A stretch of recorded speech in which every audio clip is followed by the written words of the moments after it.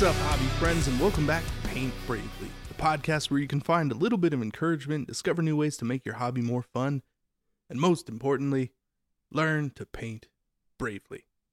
So get out your paintbrushes, walk your cat, let's get this thing going. Let's go. Let's go. I'm feeling good.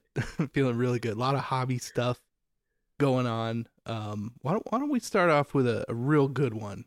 Well, I need you to tell me about some stinky models. Well, you just blew the surprise right there. All right. Did I? Okay. All right.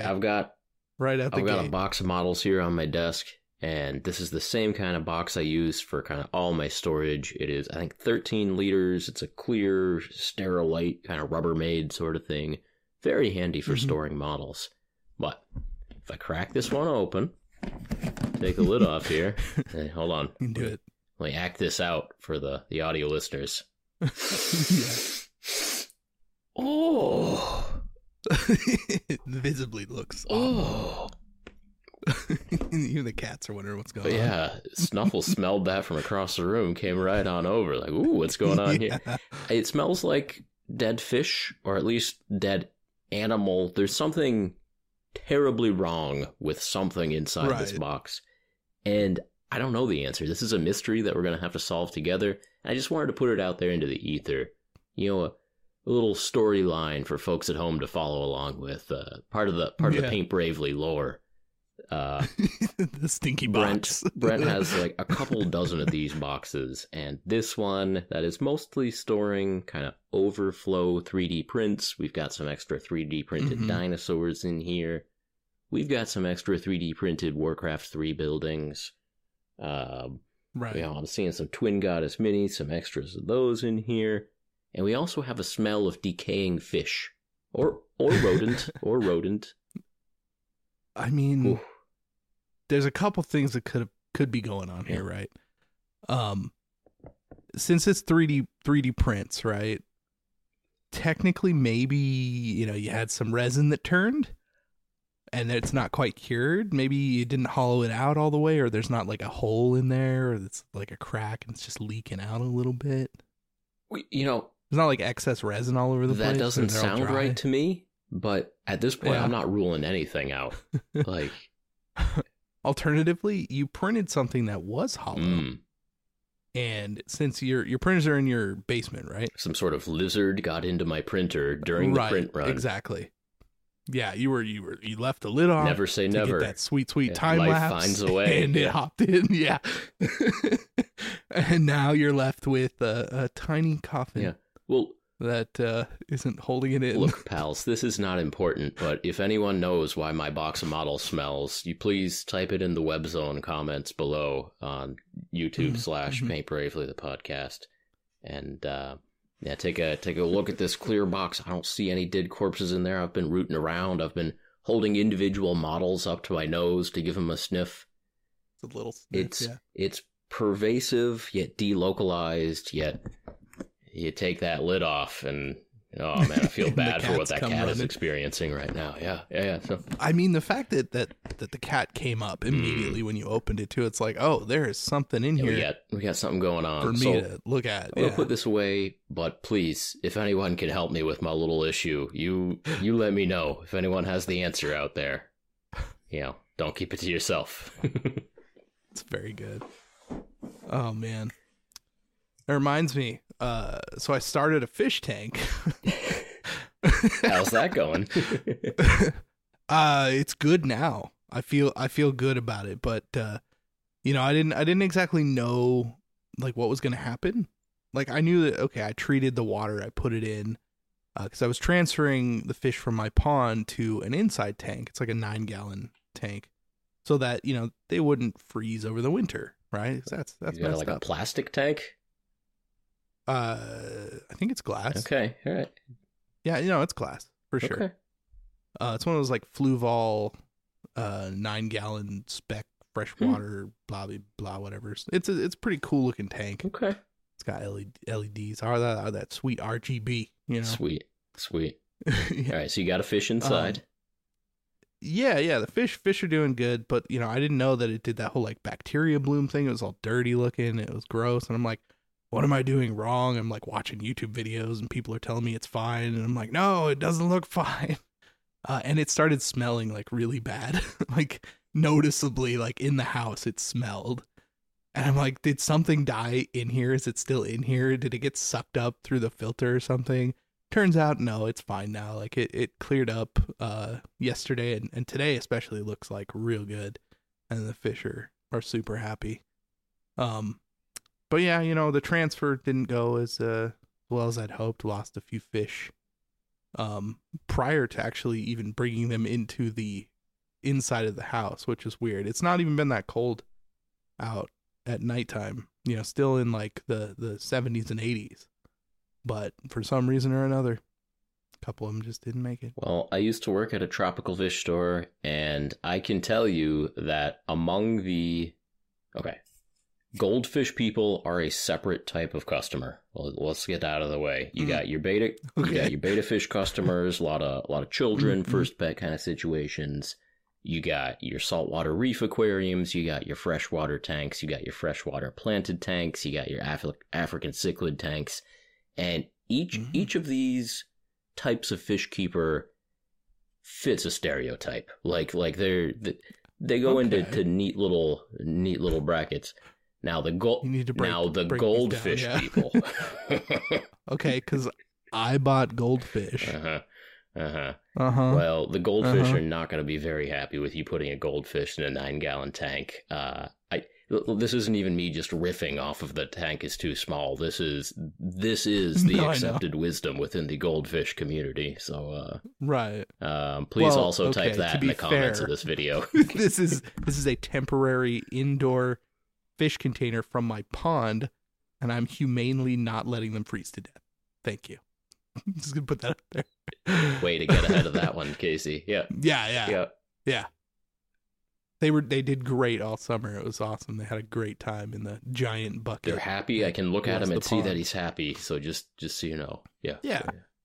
Well, I mean, there's 2 fish in this tank, right? Mm-hmm. In the 9-gallon tank, and they don't seem disappointed about it.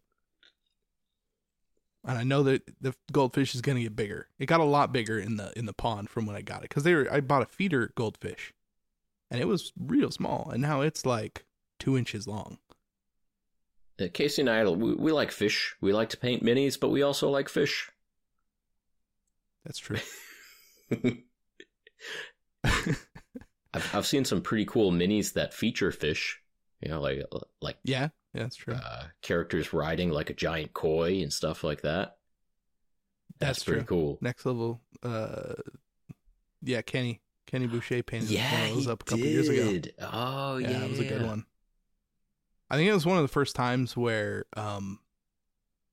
like oil washes were like a big deal. I think because I'm pretty sure that's the one he started using like a lot of oil washes on, and he's like, this you know.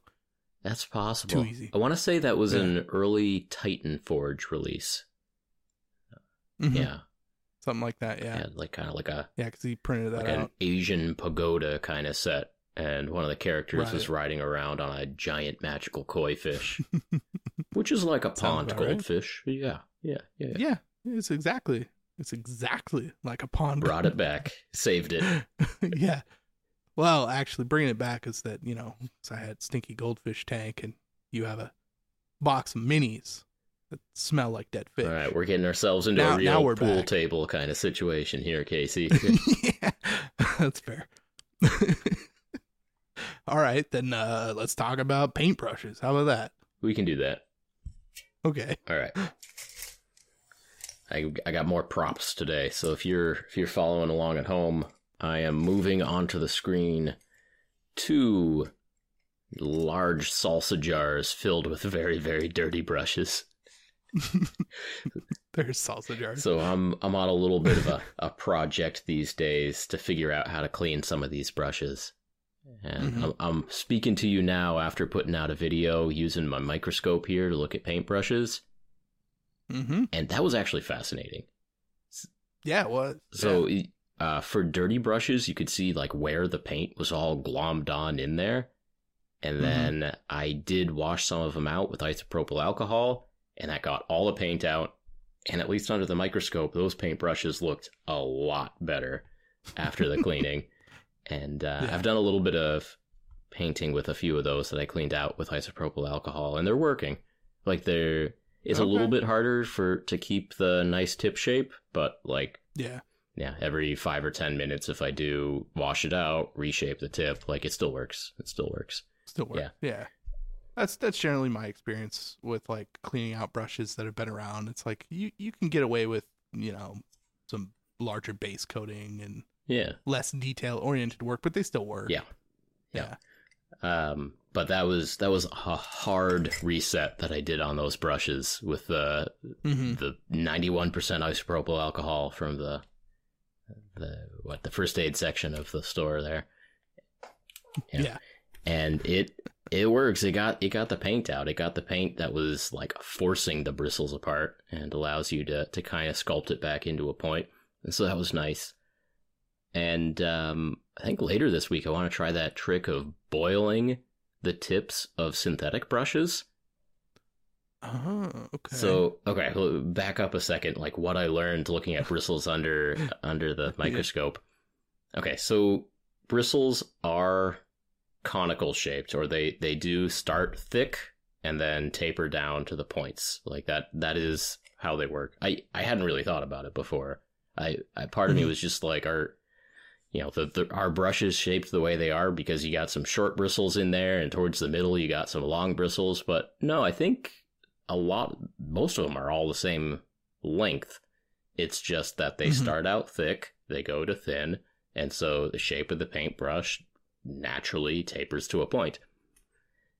And when I was looking at the tips of synthetic brushes versus natural hair brushes, there was a pretty big difference. So the tips kind of taper down to about the same tiny little size. But on the natural hairbrush, I mean, it's very evident that nature has decided exactly what the shape of that tip should be.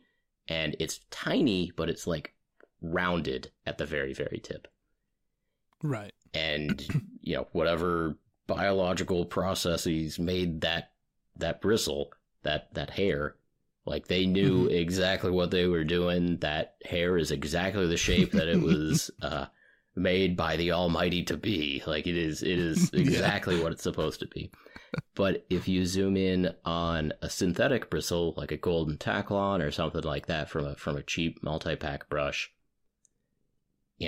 starts thick, tapers to a fine point, but if you zoom way in on that fine point, it looks brittle. Like it starts to get gnarly towards the very, very end. It gets very, very thin, but if you look at it, like it doesn't look happy towards the end. Like it didn't look so good. It's almost hard to explain, but you can see like the little imperfections. Like, oh, that's where it's going to snap. That's where that synthetic bristle is going to snap or badly bend and deform.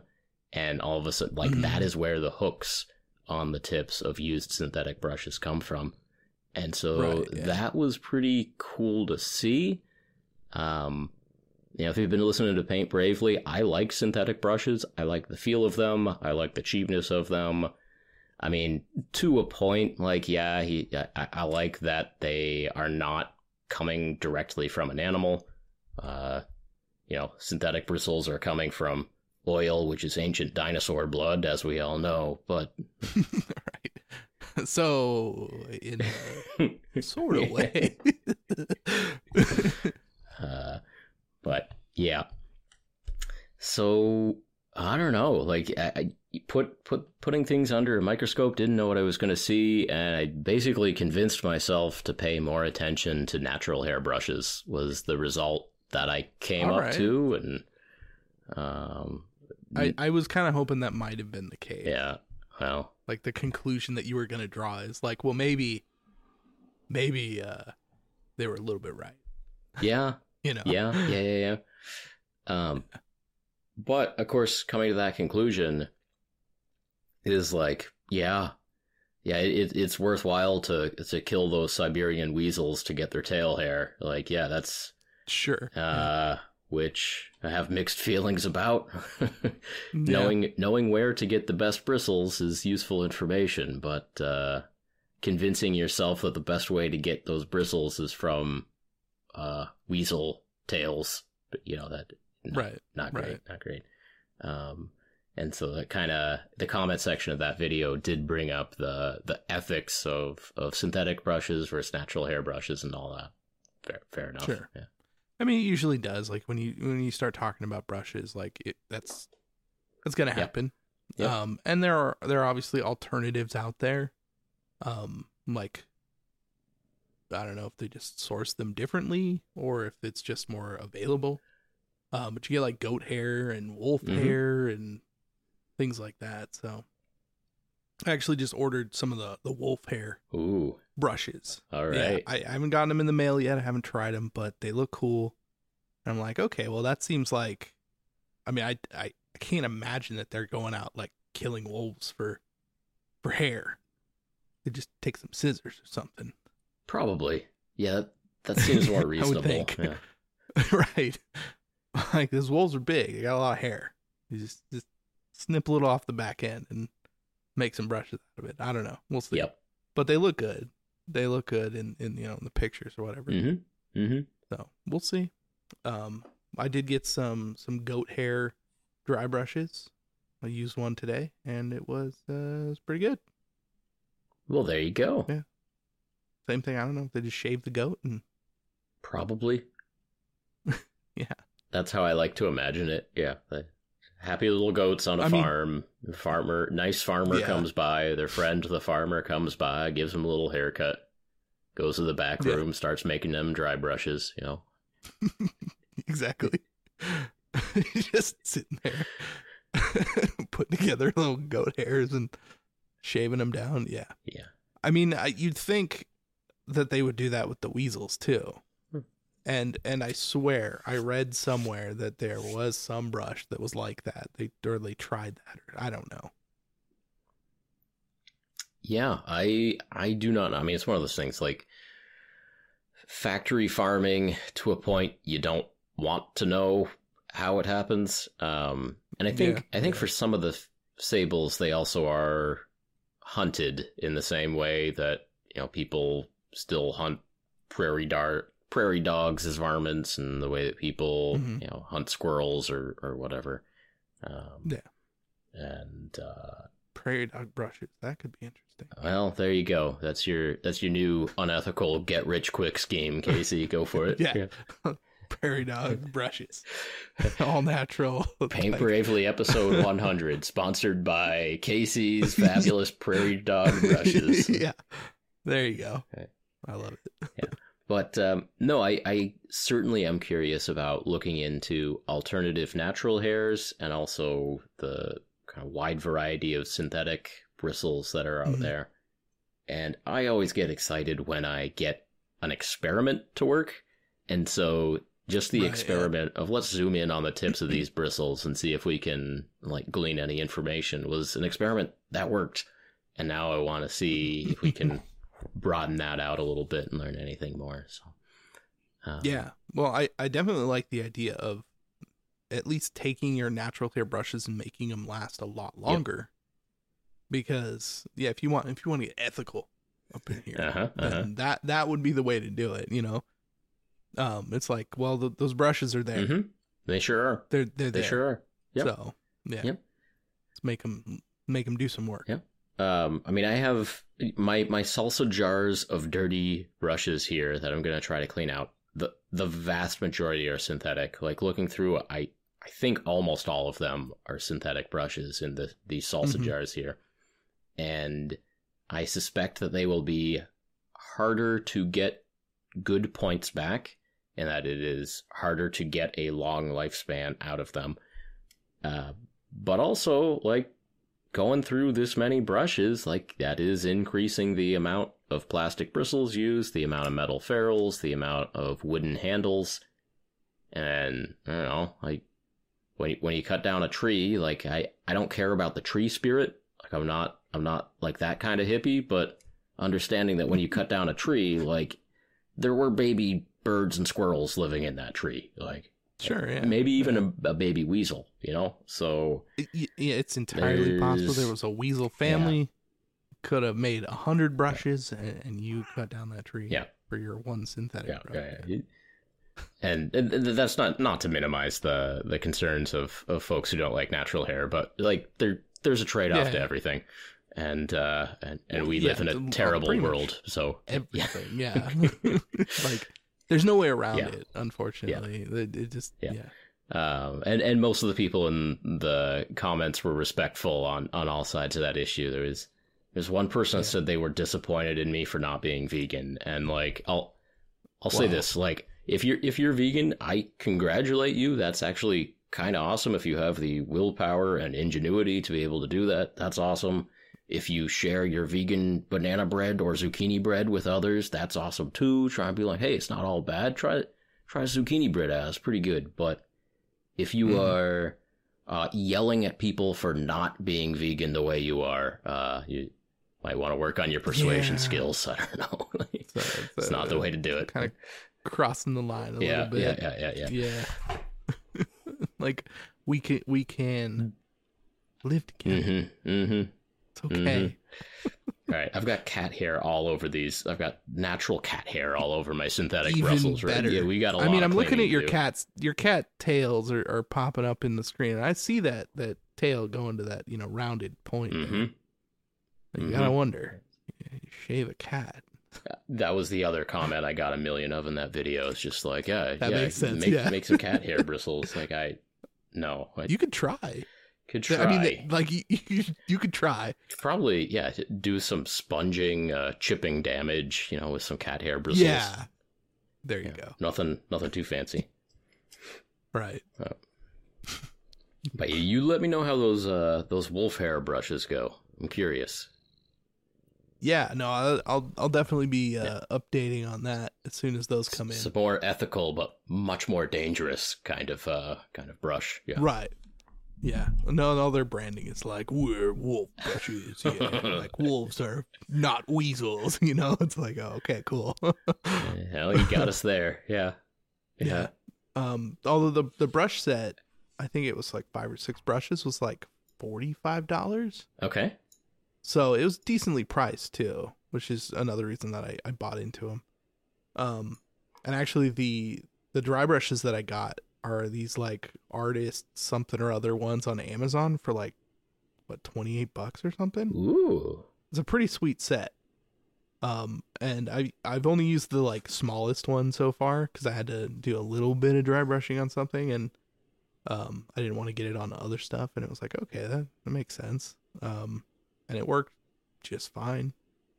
Comes with a brush cleaner, which I used and it worked great, and a little tappy sponge thing for your dry brushes.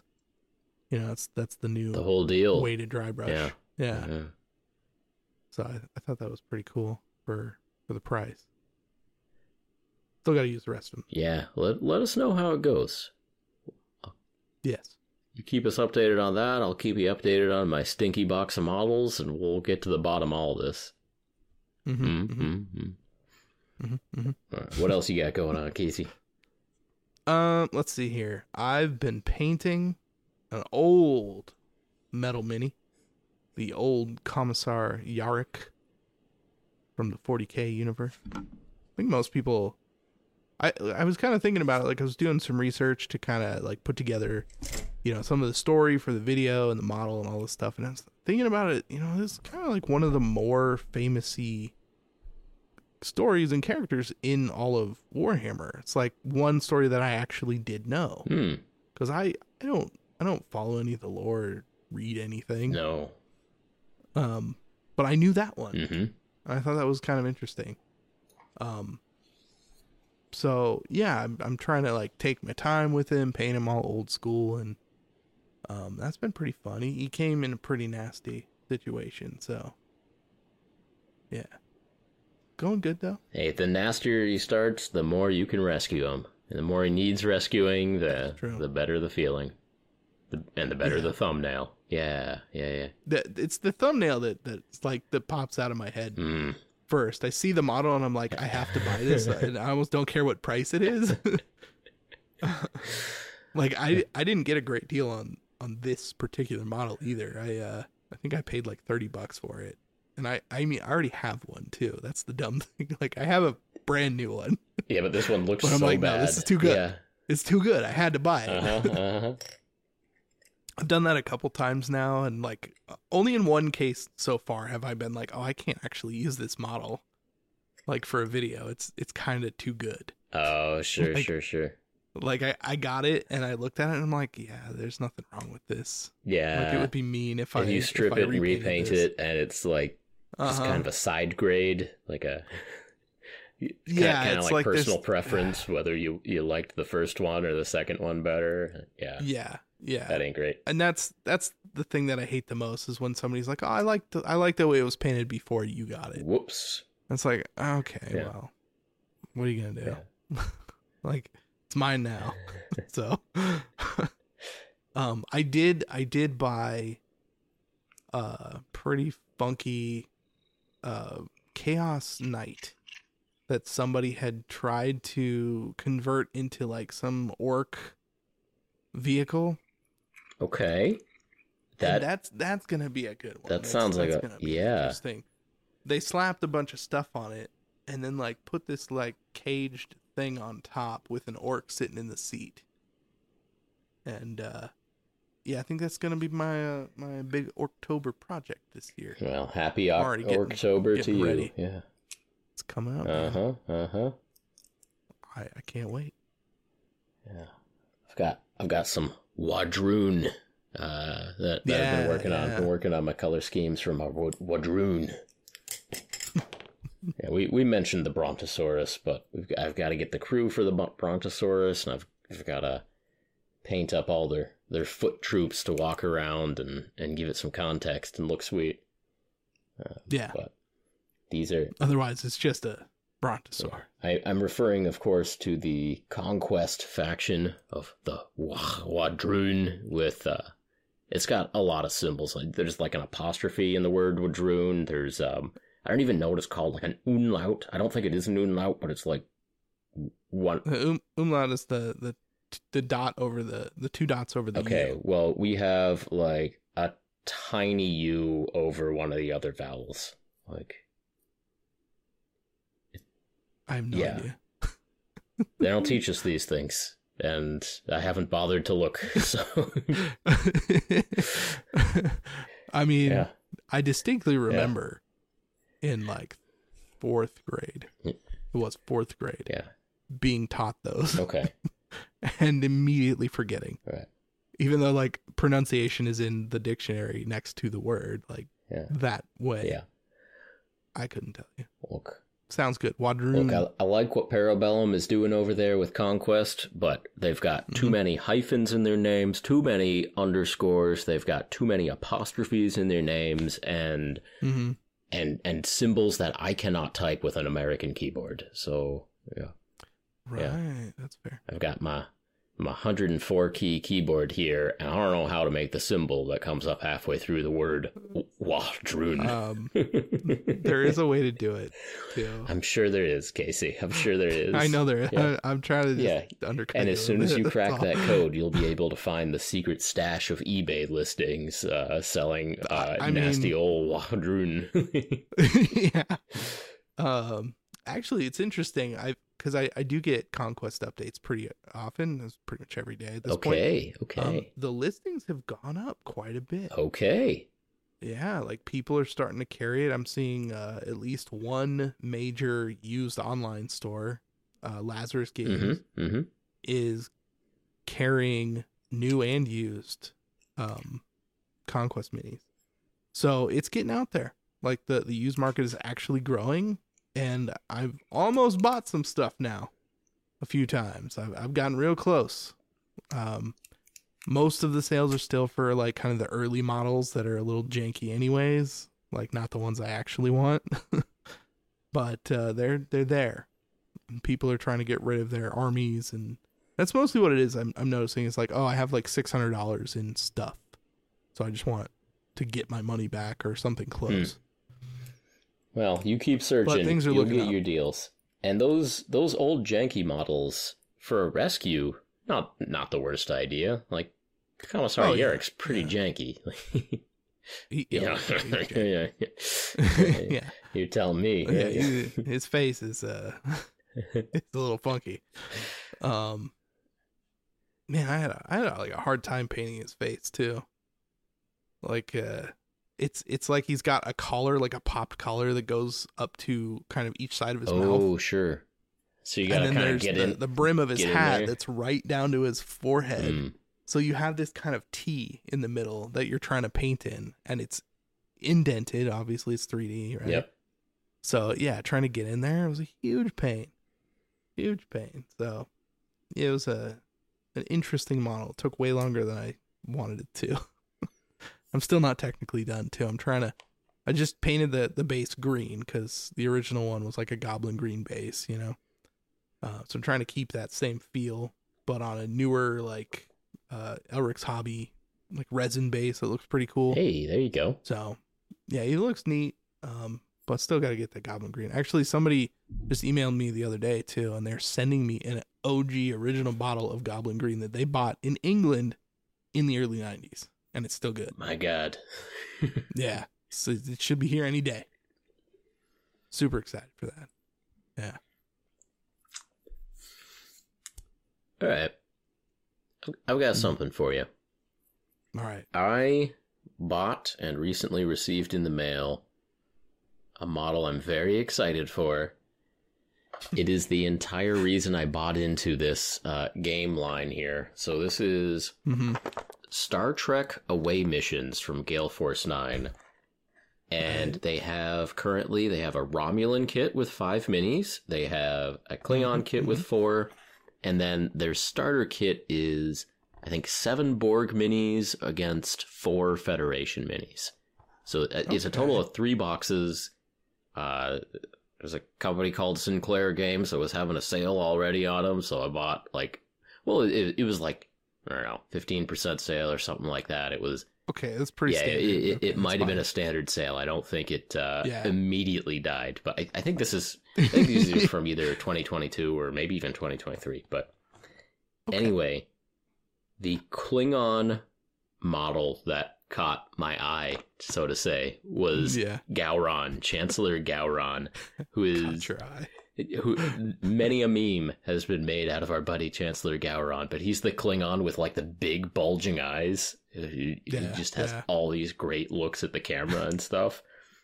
And I'm so excited to paint those eyes. Yeah, I'm so excited. Anyway, the minis themselves, I think they're PVC, but they might be COcast. I can't tell. I don't have an ATR spectrometer handy. If I did, I'd get right to the bottom of that real quick. But I mean, if you checked under your microscope, nope, that's not going to do it, Casey. It's not going to do it. If you see the mold lines, or not mold lines, but if you see the 3D print lines, then it's more likely that they were COcast because they usually cast from 3D prints. Like they'll still put it into it's part of their stuff. So yeah, sure, fair.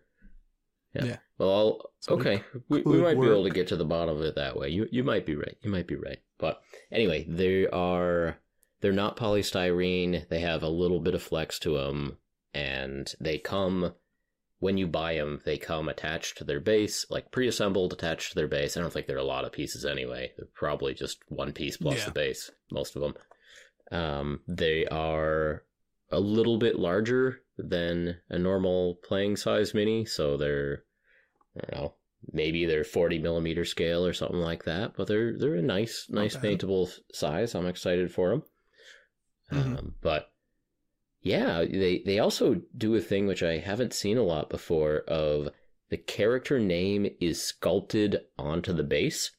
So the minis come pre-attached to a base, and kind of behind their feet, like on the back side of the mini and facing the player who'd be playing with them, is the name of the character. So like it says Gowron, kind of by the heels of the Gowron figure. And I was going through and like, oh man, what are all these characters? And there's, I kind of recognized the name of a couple of Klingons and a couple of the Romulans. And I was looking at the Borg, and the Borgs are numbered 1, 2, 3, 4, 5, 6, and I'm like, oh, is this going to be 7? And no, it's Locutus. 1, 2, 3, 4, 5, 6, and Locutus. Because I think they are kind of setting this in the immediate aftermath of the Battle of Wolf 359. Oh no, I'm gonna get crucified if I get that wrong. Right. Wolf 359. It's pretty close. Not only is it Star Trek lore, but it's actually a star kind of close to us that you should like. That's an actual other brands of nerd would know. But anyway, okay, so. Then the part that that really tickled me is I was starting to go through the Federation side. So there are 4 Federation characters. You want to take a guess of who they are, Casey? 4 Federation characters. So it's TNG, and it's aftermath of the Battle of Wolf 359. Okay. So not Picard, obviously. Okay, correct. So not Picard. In the aftermath of that, see, now I feel like I'm being put on the spot. Sorry. Probably Riker. Yep. Probably, I would guess Worf, but you then did, I'm kind of second guessing. Yes. Kind of surprising. There's only 4 Federation characters, and one of them is a Klingon, and they already have another Klingon pack. Right, and they have. That's why I would almost have not said that too. Yeah. Oh, you kind of gave me that one. That's fine. I almost second guessed myself.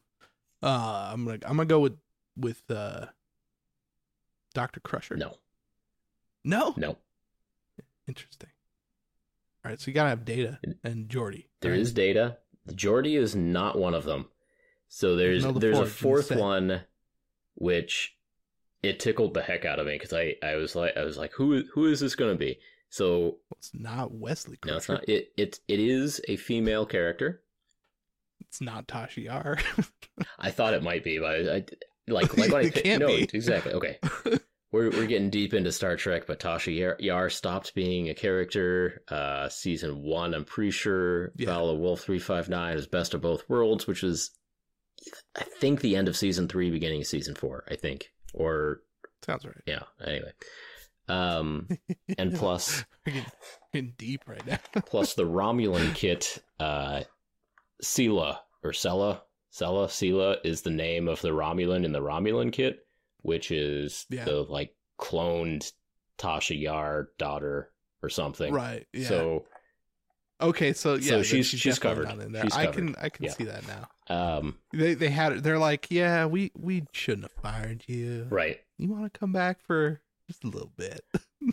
I think she quit. I think she did, actually. I can't remember. She quit and yeah, whatever. Anyway, doesn't matter. Anyway, the fourth character from the Starfleet side, I was like, all right, who is this? It's a woman. I don't like. It doesn't look like Troy. Doesn't look like Crusher. Like, I don't think it's Yar. It can't be Yar. Like, longer hair than Yar. Who is this? And the back of the character, it says Shelby, and Shelby's like the special guest star in the Best of Both Worlds. She's the why she's like is she the exchange, now immortalized in a set. She's like the extra officer on board that butts head with Riker. Like she's right, like Riker's competition in that one episode. Right, because he's there's no Geordi, no Troy, no Crusher, no Wesley. It's just Shelby, which I thought was great. I picked it up. I'm like, wonderful. They're really so somebody's just they like, are yes. really committing to the Best of the Both Worlds set. And maybe I need to go rewatch that episode, because I know there's a scene where they beam over to the Borg cube and they're walking around, and maybe those are the 4 who beam over them.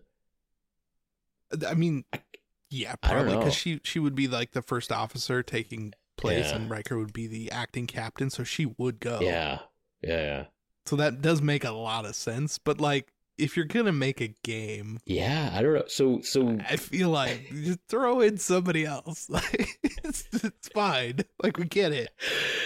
What was great is like I looked at Shelby. The fourth bridge crew is Shelby. Like, all right, it's stupid, like, but I can't be mad. I'm so tickled. Like it. It's pretty good. Oh man. So maybe that means they're saving some of the others. Maybe they expect to make another Federation expansion and get Geordi, Troy. Yeah. Yeah. I mean, if you're gonna, so is it like a board game or is it skirmish game? It seems to be somewhere between the two. I think Okay, I think so it it's might on be like a hex-based grid or something. I haven't Yeah. haven't gotten to the paper material in the bottom of the boxes. I was just looking at the figures. I don't care about that. Like, you're just like Gowron. I'm in. I want those eyes. Yeah. No, I was mostly in it for Gowron. I'm amazed that I even opened up the Federation side of things to see what was in there. But no, they're not polystyrene minis or anything. But like, I wasn't seeing a lot of mold lines. Like, you know, they're fairly simple sculpts, but like they were clean. Yeah, they were kind of big, interesting poses, clean. Yeah, as far as that goes, not bad. I'm definitely interested in the actual game now. I mean, it's hard to find good, like, you know, licensed miniatures, right? Sure. For a long time, I think the closest Star Trek game miniatures that we had were WizKids made HeroClix for Star Wars.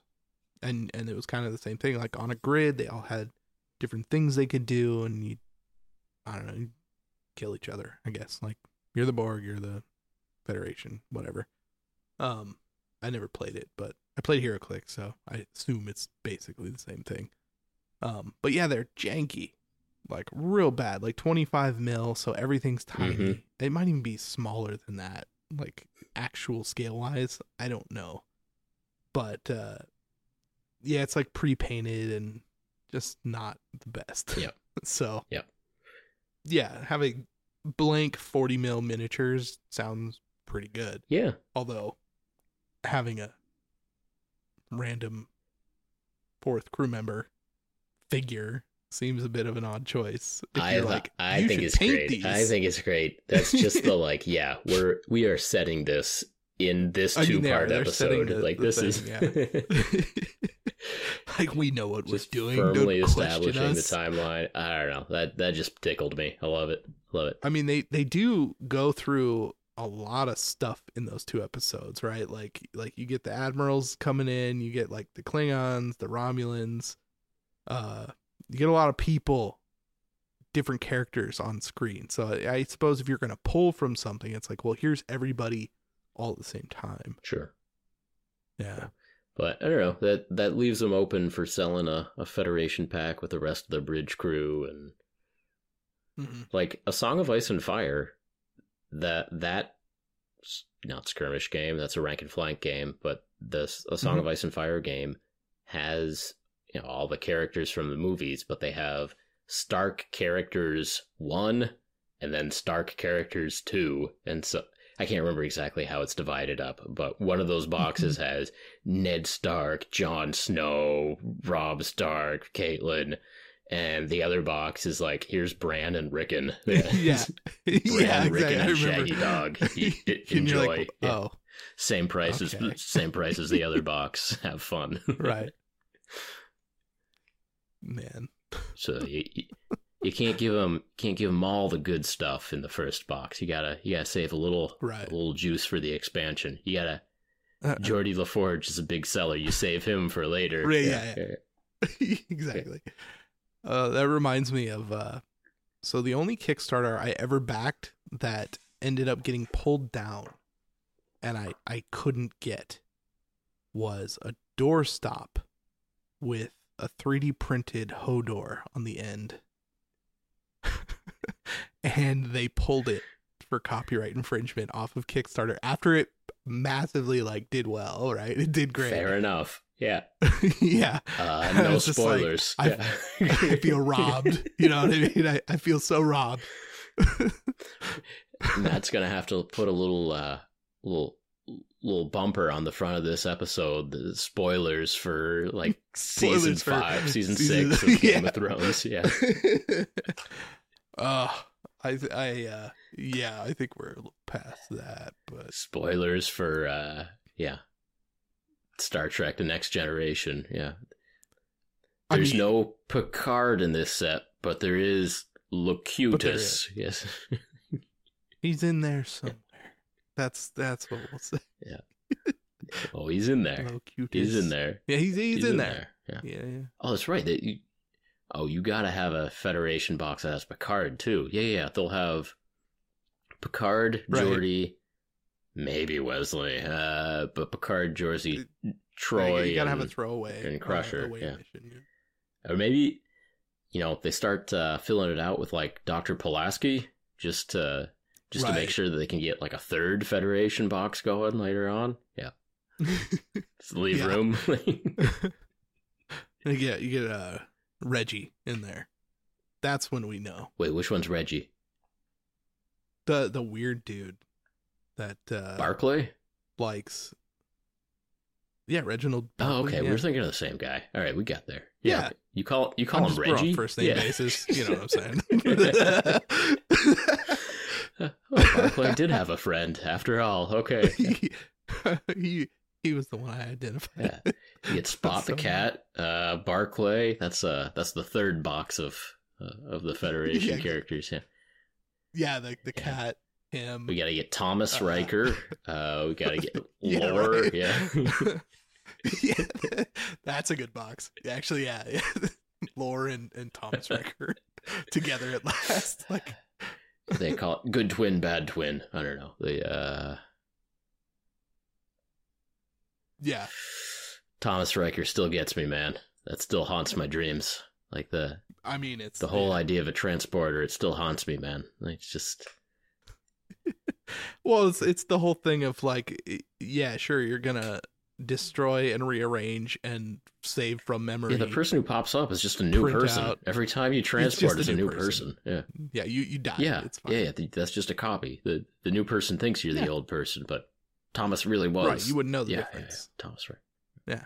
Exactly. You'd think that in the face of that type of conundrum, they'd be like, dude, we maybe should go back to shuttles, not do this anymore. Oh, for sure. Like these super smart people on the spaceship would figure this out. Like, oh, I am just killing myself every time I transport. Yeah, I'm gonna shuttles Mhm. from now on. Yeah, All right, Whew. this is gonna be the getting pretty deep into Star Trek here. yeah, I know. Miniatures. At least it's on track. Yeah, we're talking about minis. We were on track. We're on track. Don't worry about it. Yeah, but that Gowron, man. Yeah. Okay, I'm gonna have so much fun with the eyes. Like that is Yeah. the perfect character for just big bug eyes that are all asymmetrical, and I'm excited. Yeah. I'm excited. That's the huge eye. So good. Just pull out a size 8 paintbrush and just go Yeah. to town on Gowron's eyes. Yeah.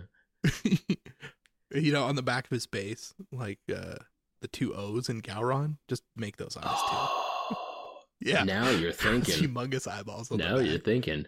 the back. Oh man. What else? I went to an actual art store this week. So Yeah. sometimes when I talk about going to the arts and crafts store, I'm talking about Michael's Arts and Crafts Store. Never Right. going there again. You don't screw that place. I found an actual art store in my area, Mhm. and the prices are at least comparable to Michael's, probably cheaper. Yeah, I usually find them to be about the same. Yeah. At least where I'm Yeah. at. Yeah. And it seems to be an independent place, and it has a lot of stuff that we use in this hobby. Pigments, oil paints, a wide variety of paintbrushes, like the whole line of golden so flat paints. Yeah. I just walked into this place. I think it's called Arts and Craftsmen or something like that. Anyway, if you're in the Portland, Maine area, look it up. Arts and Craftsmen. Yeah. It's You my friend Brent there. yeah. There you go. Yeah, There'll be Brent walking around wide-eyed, giant smile on his face, just amazed that he hasn't been in this store before, like shocked at what he's been missing out on. Yeah, there's nothing new. Mini painting is nothing new. Art folks have figured all this stuff out hundreds of years before. Even slap chop, apparently, they figured out before we got to it. But, yeah. Oh yeah. Yeah, all that stuff's been done. It's all been done. And non-metallic metal was the only metal. Back in my day, yeah. It's the only way to do it. Now it's like, fancy options here. Yeah. Wow. But yeah, I went to a real art store. It's like, oh, here's Winsor Newton brush cleaner and Mona Lisa brush cleaner and pink brush soap and Masters brush soap. I'm like, oh, okay, cool. Anything you want in here. Any art supply that shows up in various chat rooms and Reddit posts and YouTube channels stuff. Like, yeah, it's just start the art store. Go to the art store. There. I don't know. I don't have anything more to say about that. Just go to the art store. Look it up. You got one in your area. Try it out. Probably, yeah. I'd say most places probably do. Yeah. At least one like main art store. Yeah, I know we've got a couple because we've got several colleges around here, and there's a lot of art. There you go. Yeah, like I used to frequent the local art store because I've taken a lot of like art classes in college and stuff. So yeah, having to like, you get your sheet and your syllabus and all your stuff, and it's like you have to go to the art store. They're the only place that carries this, and it's expensive, just like your textbooks, which were also expensive.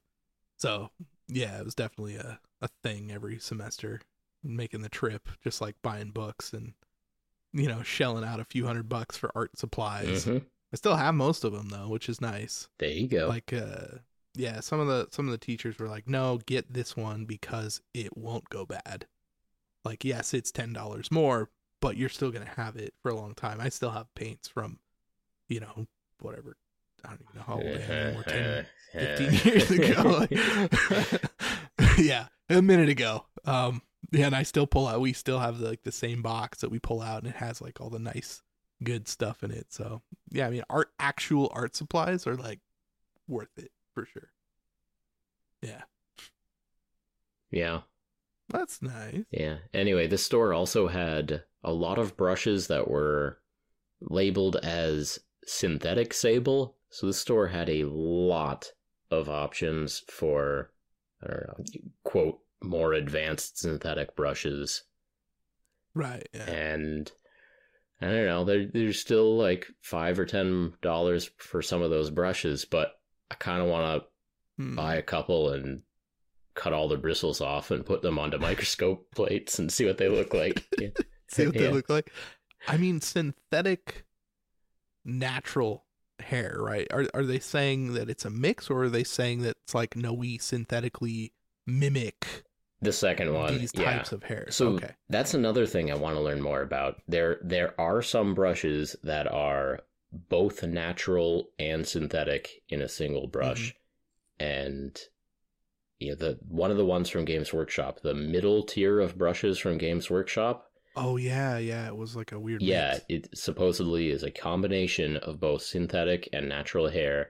And the one that I happened to get from my local Games Workshop, that was like the worst brush I looked at in the entire survey. Like, chunk on the side of it. And so I think I actually will just take that brush that I do not care about because it looks awful. Yeah. I think I'm going to take that brush and just cut off all the hairs, put them on a slide, and see if I could separate. Okay, that's synthetic, that's natural, that's synthetic, that's natural. Right. Try to get an idea. Okay, so they just mixed them? Like what's anyway. I mean, it's an interesting concept. Yeah. If you have like longer hairs that go around like a synthetic belly, right? Then you have a nice point at pretty much all times on the tip of your brush, and then the rest of it that's filling out the girth is synthetic, so you're not using nearly as much of the hairs. The cost is down. I don't know. It still works. I don't know if they're positioned at a certain place radially in the brush head, or if it's just all mixed in there. But I am curious about that, and I'm also curious about what they call, or what like Princeton Art Supply calls synthetic sable, which the way they're marketing it is a synthetic bristle that is supposed to mimic the qualities of natural hair sable. I mean, I kind of feel like at this point that if it did, we would have heard about it. Oh, sure. No, I suspect that it does not do a great job at mimicking natural hair, but and you're gonna tank their like a half and half division. Yeah. You make a video about it, hard hitting, like Princeton's a liar. No, I don't want to do that, but like, I do need to also figure out some better experiments for testing brushes, because now I'm interested, now I'm invested. I would love to do some tests of, here's a brush after 10 hours of use, here's a brush after 20 hours of use. But the trick of applying 10 or 20 hours of use to a brush is either not very scientific, or it's very, very boring. So, I have a solution for you. I do. I just thought okay. of it just Let's now. go. So my kid's been watching a lot of Lego videos, Children. right? Oh, I see. I see. Okay. But Lego makes these little like motor things, right? You could put a brush in one of those things, because it like either go around, or it could dip in and out of something, or just continually do a thing, right? Like repetitive motion. You could definitely build something with Lego motors that would do that and be on for like the life of a AA battery or whatever. Just saying. Okay, I'm curious. I've seen those videos where people use Legos to make sandwiches or tacos or whatever. Right. And it looks pretty cool. So, okay, if we were to automate this process, I'd want to get a machine that dips a paintbrush in paint, moves it across a surface. Maybe it moves it back and forth across the surface. I mean, that's negotiable. Like, and in a lot of ways, that's the easiest part. You can just, put a paintbrush in a power drill and do something there. Like, yeah. Or I definitely have seen like the conveyor belt Lego sort of stuff, and it would be easy to just attach that to a conveyor belt that goes in a circle and right. Hit some paint, paint some stuff on, hit some water. I don't know, yeah. So yeah. I think the harder trick is the washing step. Like a realistic use of a paintbrush is rinsing it out every minute or two. Yeah, because you're not going to get that buildup. Yeah. Of paint. Also loading it properly. Yeah, getting a proper loading, a realistic use. And I think kind of a realistic dragging across like a flat piece of terrain, or like a dragging across a cobblestone texture or something would be fine. Right. That's interesting, because I mean, I suppose it does depend. Because like the way that like I use natural hair brushes is like with a pretty light touch. You know, I'm not, and I don't push on the bristles. I only usually I pull. Yeah, sure. It's always pulling, so it's always pulling to a point. It's always there, right? Yep. Like it is a purposeful kind of thing, and you don't necessarily care as much with a synthetic brush. You just kind of like get it in there, you know. You want to paint the thing, so I don't know. Like I treat the brushes differently. So yeah, I mean it'd be hard to replicate. But you're right. If anyone could do it, it would be one of these Lego geniuses. Right. Make weird little factories out of Legos. Right on. Yeah. Sounds like a good time for a collaboration. Just make me a Lego contraption. In that amount of time, though, I could just watch all of Star Trek: The Next Generation while like brushing. That's not a bad idea, honestly. Like if you're gonna do it, like maybe. You know, there's I mean it's probably time. I think we've screwed up enough of the names and dates and places that it's time for a rewatch. It's been a minute for me. Looking at the back of my Star Trek Away Missions Commander Sella Romulan expansion here. Sella leads a crack team of infiltrators into the wreckage from the Battle of Wolf 359. I got it. Yeah. You were right. You Yeah, got it. I confirmed that earlier. I looked it up on the internet. Yeah. Between the two of us, we got Reginald Barclay's name correct. That's pretty good. I did check that too. That's definitely his name. It's because Jordy calls him Reggie. Okay. He does. He calls him like Reg or whatever. Yeah, you're right.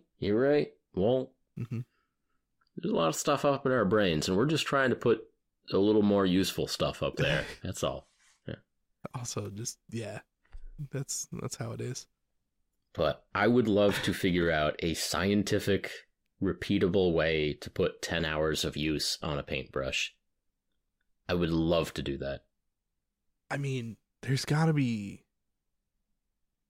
something that other than like a robot arm. It's got to be a way. I mean, like a 10-hour thing wouldn't be too bad. It's doable, but the expectation of an experiment is that I would be doing this to multiple brushes and like Okay, experimental, so experimental groups, possibly some repetition. And I have thought of like, okay, I can make myself like a little device that holds like 4 paintbrushes at the same time. Sure. And you just like 4 of them in a row or whatever. Yeah. Have a chip clip to hold 4 paintbrushes at the same time, and do the rinsing and do the painting with them. But even then, like that's one experimental group, or right? Yeah. No, there'd have to be a good way to do it, and it would have to be automated. I don't think you could be that consistent with like a multiple clipped set of brushes. You'd have to do it one at a time to make sure it was done properly every time. Agreed. And that would take you years. Agreed. Maybe I'll change my Twitch stream into just that business. Just testing brushes. Yeah, testing paintbrushes 8 straight hours. Like just yep. That's right. Mark the category of my stream as Warhammer, and it's just me testing paintbrushes for 8 straight hours. Loading, painting, and rinsing brushes. Yeah, I can see that. See how many viewers we can get. Yeah, that'd be fun. Yeah, you call it like a brush marathon. You could actually paint models too. You get a model, print out like 10 of the same model, and you just paint like. You got 10 brushes, you paint the same piece with that brush, then you move on to the next one. Paint the same piece with that brush. And then you got 10 models, 10 brushes, all done properly in the same session. I don't think there'd be noticeable wear on any of them. But I think that's a possibility. Yeah. Like if I got into doing like a bit of army painting or something, and I'm like, okay, I am multitasking with, I'm also keeping a little notebook of how much wear and tear I'm putting on each one of these brushes. I think that is a realistic possibility that would not be completely bonkers insane. Yeah. Well, I suppose it also depends on what you're looking for. What is because I get like doing a 10-hour thing, but I mean, man, like if your brush isn't great, you're already not having a good time 20 minutes into it. Sure. So it's like if this is the only brush that you buy or it's the only brush that you have, if you're like, okay, I'm going to paint this part of the model and then I'm going to clean this out. I'm going to paint the next part of the model. Like, is that brush going to last you for an entire session? Like a Winsor Newton size 1. You can paint a whole model with that. Oh, yeah. You can base coat, highlight, and detail with one brush, and it should last you. Yep. It absolutely should. Like a Games Workshop, like a small brush. Not for a second will that tip be good for you. Not that one. No. No. So, I mean, like seeing how long you could go for until it failed. Uh-huh. Yeah. Yep. That is a reasonable thing to do. Like, just find a way to work that into my actual painting experience. Like, find a way to multitask. I'm going to be painting with some paintbrushes anyway on this model. Let's, 2 birds, 1 stone sort of thing. Yeah. Because then you'd have like an hour count on that brush and go, oh, it was 5.5 hours and I can't get the tip to stay and it just isn't working the way it should work. Yep. Oh, this one went 2 hours and I threw it in the fucking trash. Yeah. Like Another thing I want to look into is the fear people have with metallic paints. Like I see all over the place, don't use metallic paints on your natural hair brushes because the mica dust or the ground up aluminum or whatever it is more abrasive, it's harsher on the bristles. And I would love to figure out an experiment that visualizes that. Like if it is possible to see like the abrasions on the bristles as a result of using metallic paint. Right, like little nicks and cuts. Yeah. You got up there pretty close. You should be able to see that. With this microscope, it's probably right on the line of being able to see that. But that's the sort of thing I'd like. Take a paintbrush, a new synthetic paintbrush, or no, sorry, new. Well, probably have to do one of each for the comparison. But, yeah, you would, yeah. But a new natural hair brush, put 10 hours of use on it with a metallic paint.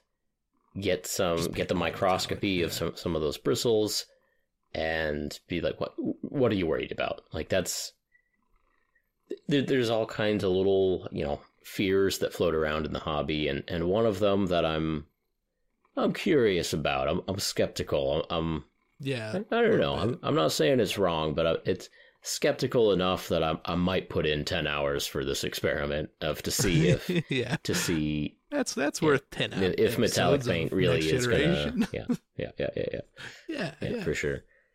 The other big one is don't use contrast or speed paints in natural hair brushes. So I think that is just the flow improver causes the paint to go way up the bristles, capillary action right up into the ferrule. It dries there, and I think that's not don't use it with natural hair brushes so much as don't use it with expensive brushes that you care about. Okay. So my understanding of that is, it's going to ruin any brush, any liquidy wash that has a lot of flow improver in it that just capillary actions right up the bristles into the ferrule and dries there. It definitely does. Yeah. I think that recommendation is just don't use a brush that you care about or that costs $15 to replace. Yeah. $28. I was nice. Like Yeah, you were pretty nice about it. I mean, look, I just bought a Winsor Newton brush for $24. I got them here in the mail. So, it is what it is. And I'm very excited to use it and continue to use it for the next year without issue. I hope so. That's generally how it goes. Although, of course, I already bought it, and then I'm like, oh man, like looking at the microscope stuff, going like, yeah, some of these are kind of jacked up. Like, I wish I could look at this before I buy it.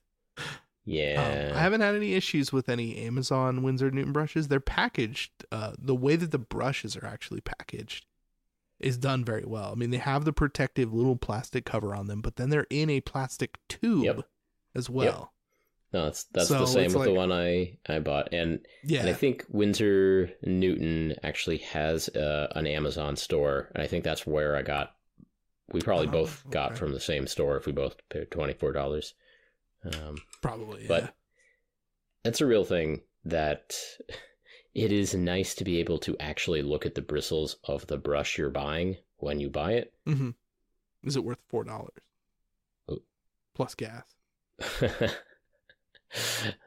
Well, I mean, in the case you're talking about the Artificer brush, if you're going to go to the Games Workshop store to buy an Artificer brush, it's still in that same tube.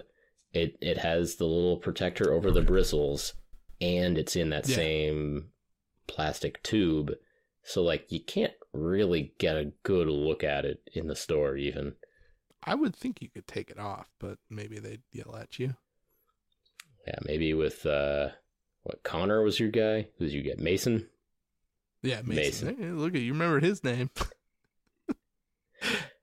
I try to remember people, like if the people who intersect my life, I meet a lot of people, but I try to remember something about everyone. And that's good. Yeah. It's very good. I'm terrible at that. Oh no, it doesn't mean I succeed very often, but right. You seem to like your shop guy. I'm gonna try to like him too. Okay. It's a good call. He's a good dude. Not I'll take you to meet him next time you're over. Right on. Right on. Although I'm gonna say right now, $100 says he doesn't know your name. Fine. Just because it would be too good if he didn't. It'd be too good. Oh. He's like, oh hi. Well, now you're just splitting $50 with him, aren't you? Like you. Yeah, there you go. That's fair. Okay. Thanks, Mason. Here's your 50. Like, yeah. Yep. Mm-hmm. Always good doing business. Yeah. Welcome to Nevada. That's how it goes.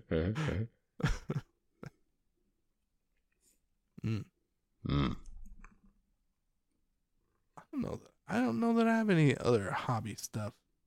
I think I've gone over most of the hobby stuff that I've done. Okay. Well, I got a quick one then. For anyone who does like watching Twitch streams, the Twitch is annoying for several reasons. One of them is that there are no good categories for miniature painting. So if you're a viewer looking for mini painters on Twitch, you need to troll the Warhammer category, the art category, the makers and crafting category, sometimes the just chatting category, sometimes D&D, looking for mini painters. Sure. And so there's a Warhammer specific category. There is a Warhammer category, but that could be somebody reading a rule book, somebody playing a game, somebody talking about lore, somebody painting minis, and that does seem to be the best category for mini painting right now. Like, last stream I was painting Conquest, Wadroon orcs, and I labeled it as a Warhammer. I labeled it as a Warhammer stream. Could get bad, yeah. And I didn't feel great about it, but there is a movement within the Twitch mini painters to create to ask Twitch to create a category called miniatures, so that it is easy to find people who are working on miniatures. And so if you're at all interested in this, Twitch has like a user feedback form that I've created a little not a poll on, what was it called? Petition, that's the word. Petition. Yeah, kind of created a petition to make either a mini painting category on Twitch or a miniatures category on Twitch. So if you're bored, you can go check that out and give it a little thumbs up and say, yeah, I'd like to see a miniatures category on Twitch. And we've already got a lot of the streamers commenting there, like, yeah, this is important and necessary. And I'd say so. I mean, a lot of people paint on Twitch. Yeah. Like that feels like a thing that should definitely be there. Yeah. I mean, not that like YouTube has any separation of any of that stuff, but like there's a good amount of miniature painting on YouTube. Yep. And well, yeah, why not on Twitch? Well, the way Twitch currently organizes like discoverability and finding people you might be interested in, there's a little bar on the left-hand side of the Twitch homepage that has the name of the streamer and under them the category they're streaming in. So on my page, I've spent enough time on my Twitch account that it's like so-and-so in the art category you might be interested in, so-and-so in the Warhammer category you might be interested in. And then you can go and watch 30 seconds of pre-roll ad to see if they're actually doing something you're interested in. But I would love for it to be a miniatures category instead, so that at least when you start in on that 30 seconds of pre-roll ad, you're pretty sure that you're going to get somebody painting a mini. You're going to get something. Yeah. No, that makes a lot of sense. When I watch 30 seconds of advertisement and it's someone complaining about the toughness of Tau, and that makes me unhappy. But damn it. Not again. Sit through another. Yeah, let's try again here. So on the video game side of Twitch, there are so many categories. Like I was looking at it today, and there's so many categories with like one person streaming to a viewership of one. And I saw one, Jackie Chan's Kung Fu Adventure, and I was just like, oh my god, there's one concurrent viewer for Jackie Chan's Kung Fu Adventure, And somebody's having a good day. They're just like, I can't believe it. It's my favorite game. yeah, finally somebody's streaming it. And that's its own category. Like you can see like, yeah, Jim Bob over here is playing Jackie Chan's Kung Fu Adventure, and it's not. I'm going to go out on a limb here and say that if they can create a category for that, then there's no need for a freaking petition for miniature painting to be its own category. That's the dumbest crap I've ever It's heard. really dumb. I'm trying, guys. I'm trying. I don't know. But I don't know what other levers there are left for me to pull other than I am using all means at my disposal to try to address this, and I don't know. I get bees in my bonnets about these sorts of things, and I go off on, that's fair. On mini little Goobertown crusades. But this is what we're doing today. This is the Goobertown crusades. Join me on the Goobertown crusade. We're gonna try to get a miniatures category added on Twitch, because Twitch has a category for Car Mechanic Simulator 2023. There you go. You can if you can even say that there's a category like that, then there's no reason that somebody can't type it in. Like there's not a drop box in their back end that goes create new category. You know what I mean? Somebody, there is an employee at Twitch who can make this change in 5 minutes, plus whatever time it makes them to cobble together the like homepage art, like the thumbnail art of what is miniatures. Which we can do for them. Like, let me know if I can help. I'd be happy to help. Right, get you a picture of like some kobolds or whatever. Big deal. Yeah. Whip you up some kobolds and PowerPoint real quick. Exactly. Throw a paintbrush in there. You get the idea. Maybe a little bottle of paint. Yep. Yeah, exactly. So anyway, I think it's Twitch user voices. Just do a search for Twitch user voices miniatures, and you should see a petition from me.